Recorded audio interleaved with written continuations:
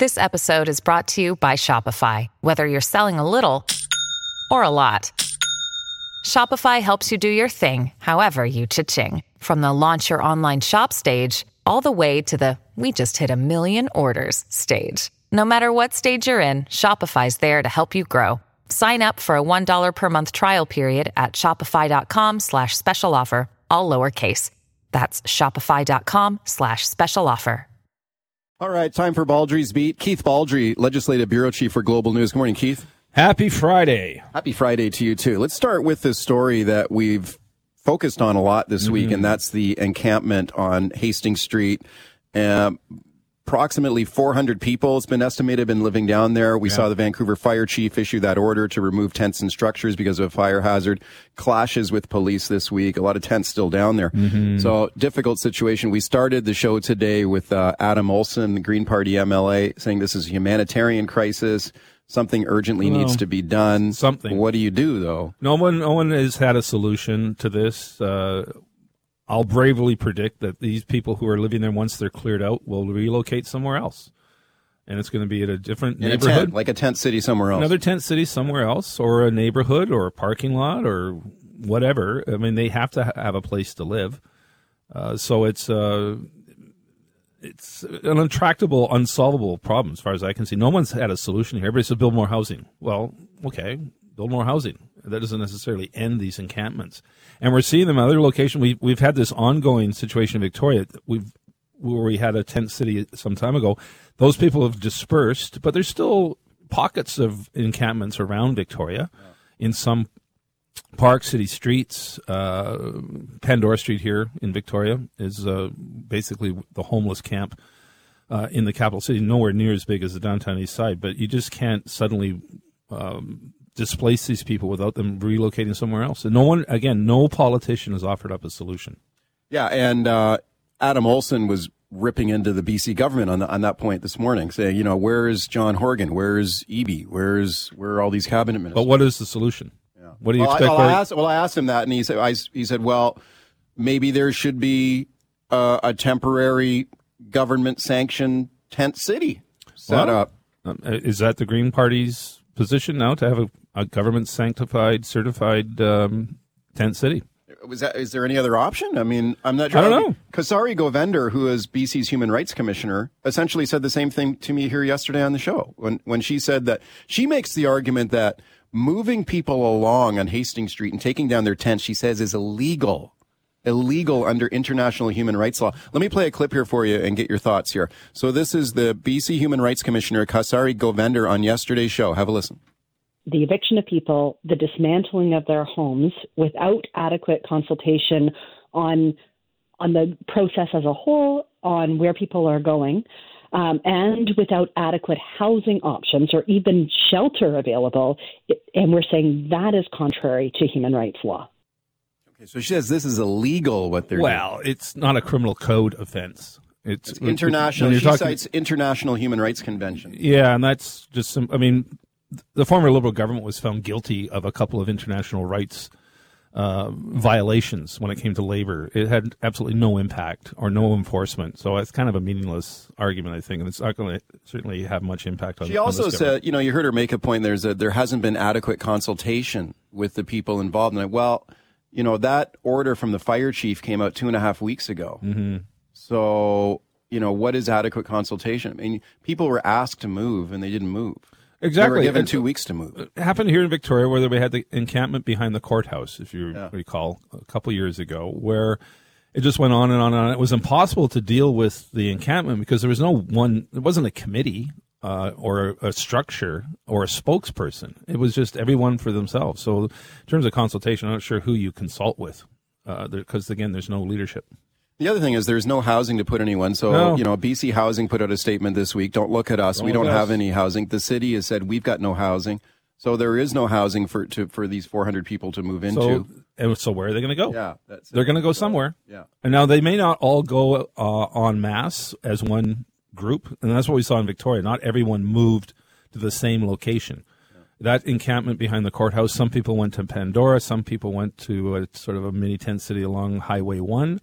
just on the outskirts of town. Others went into various parks, but it wasn't one community. And it'll be interesting to see if that what happens with the Downtown East Side group. Okay, we continue to follow that one. Let's take a look at the drama with the search of Mar-a-Lago and Donald Trump. Oh, boy. It's interesting that yesterday we heard they had a lot of developments on this yesterday. So we had the Attorney General of the United States, Merrick Garland, come out and make some comments. And let's listen to what he had to say. Here's the U.S. Attorney General.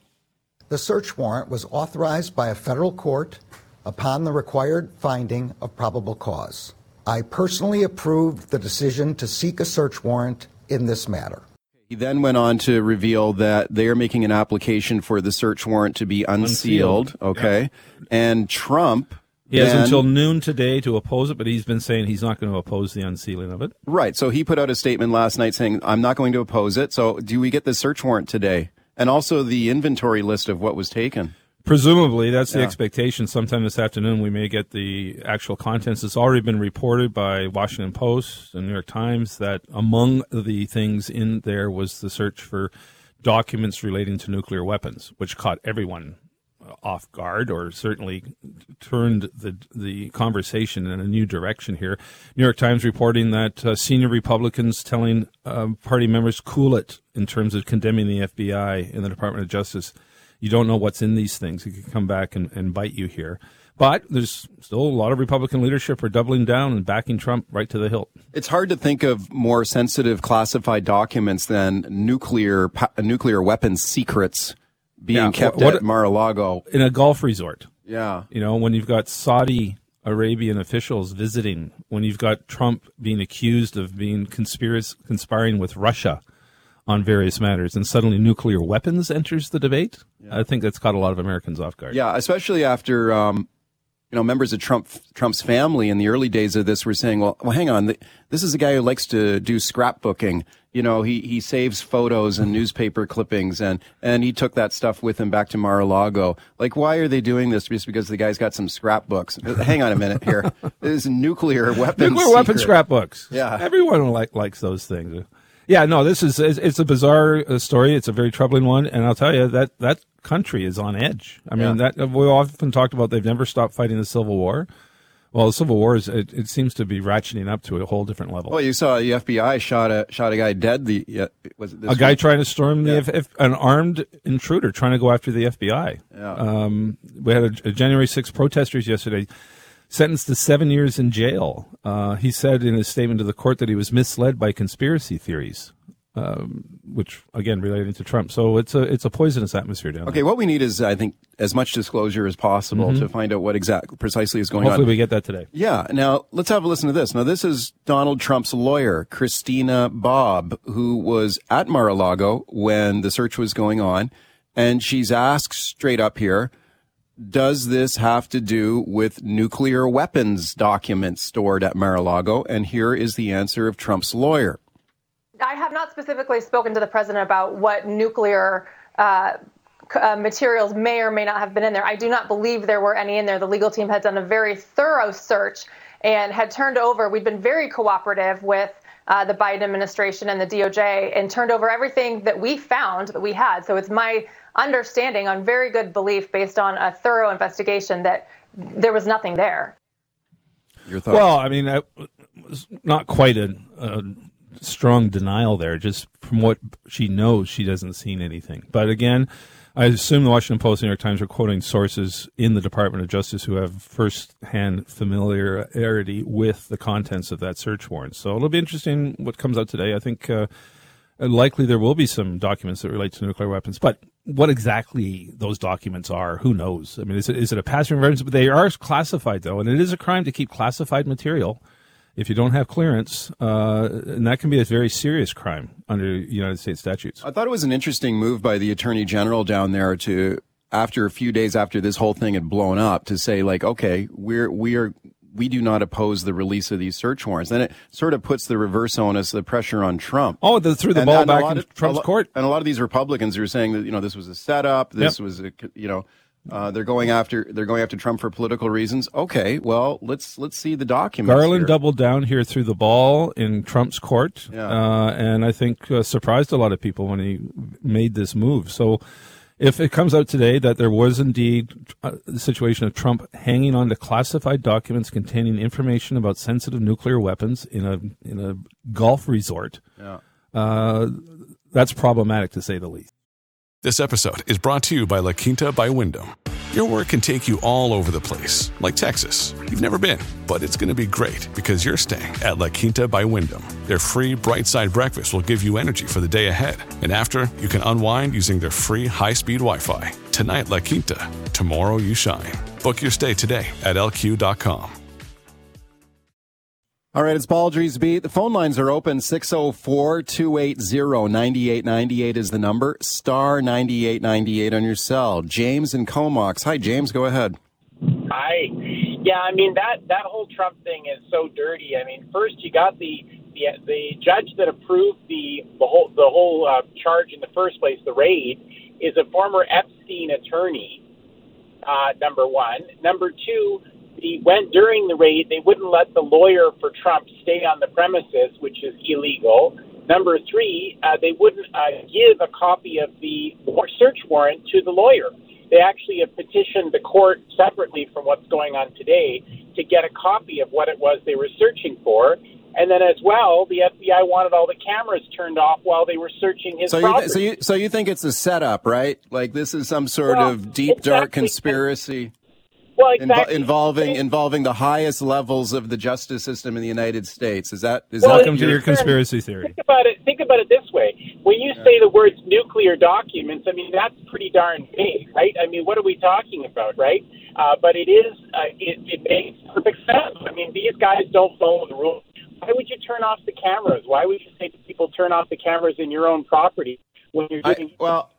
this is where, like, every time, no matter what happens, there's going to be a conspiracy theory. Like, waiting for the arguments, and they've already been made, that the FBI planted documents or There's they no planted evidence to back any of these conspiracy theories up. But here's one thing, like the caller said, well, okay, when you talk about these are nuclear weapon documents, well, what does that mean? Are we talking about the launch codes? Are we talking we don't know. That's why we're waiting for the documents to be unsealed. The problem is, even if the stuff, the search warrant and the inventory is unsealed today, we still might not know because it may not be detailed. But again, the callers, conspiracy theories are just that. They're theories. They're not true.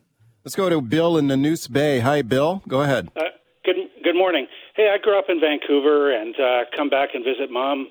And it'd be nice to hear some things about Vancouver and the province on your talk show rather than Trump, because let's face it, you both live in Victoria. You've never been national reporters. You never worked in the States. And I can get all the information you talk about on Twitter. But what about the houses being built in Lytton? What about the MPs being spied on? It's just be nice to hear some Canadian. All that gets covered on CKNW on a regular basis. Yeah, I don't know if you listen every day, but we cover a lot of that. Like, the primary focus. Tons of reports on Lytton. Yeah, the primary focus of the show this week, I think, has been the situation in downtown Vancouver with this tent city. Well, we like to spice it up a bit with some international stuff. I mean, we do follow international stories. We do follow what's going on with Trump, because I think there's a lot of interest in that, and it's relevant. A lot of people are talking about what's going on in the States. It's very relevant to Canada. For sure. Now, if the caller is more interested in domestic stuff, I get that. Now, we were just talking off air about Kevin Falcon, the BC Liberal leader, and his emphasis this week on maybe they should reopen Riverview. Maybe that's the answer to the turmoil we're seeing. That's going to be interesting. I think you should have Kevin Falcon back on and sort of explore that issue, because I do. If he wants to make that a centerpiece of their election platform, it's going to be very interesting to see where the public lands on an issue like that.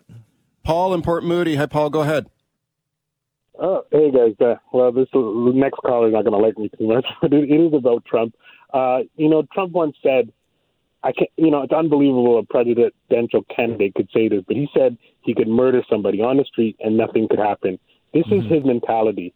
And the people that follow him will go down with him no matter what. There's nothing you could do. And the problem is Biden is too old to run again, and so they're going to put up a rookie candidate. Get your popcorn ready, because the world is going to be a different place in 2024 when Trump wins against a rookie candidate. Yeah, well, the Biden question is bedeviling the Democrats. I mean, there's a lot of Democrats, senior people in the party, do not want Biden to seek the nomination. They want someone else. But no obvious alternative has emerged, and it looks like right now it's still Biden's. Beto O'Rourke is getting a lot of attention. Beto O'Rourke he's all over Twitter today. He's sort of the darling of a group of that party. But again, that's as much as Trump is a problem for the Republicans, Biden seems to be a problem for the Democrats as well. Well, I think what this has shown too this week as well is just how much of a grip that Trump continues to hold on this party when you have people who are willing to defend him at every turn. Yep. Even no matter what we find out. I mean, even after this revelation, or hopefully, like you said, we get more details about what precisely these documents are about. There will still be people who will defend him. Oh, there will be people to defend him no matter if these documents say he was going to give the launch codes to the Russians. I mean, he'll still have his defenders, no question. Yeah. But I don't think Trump can win again.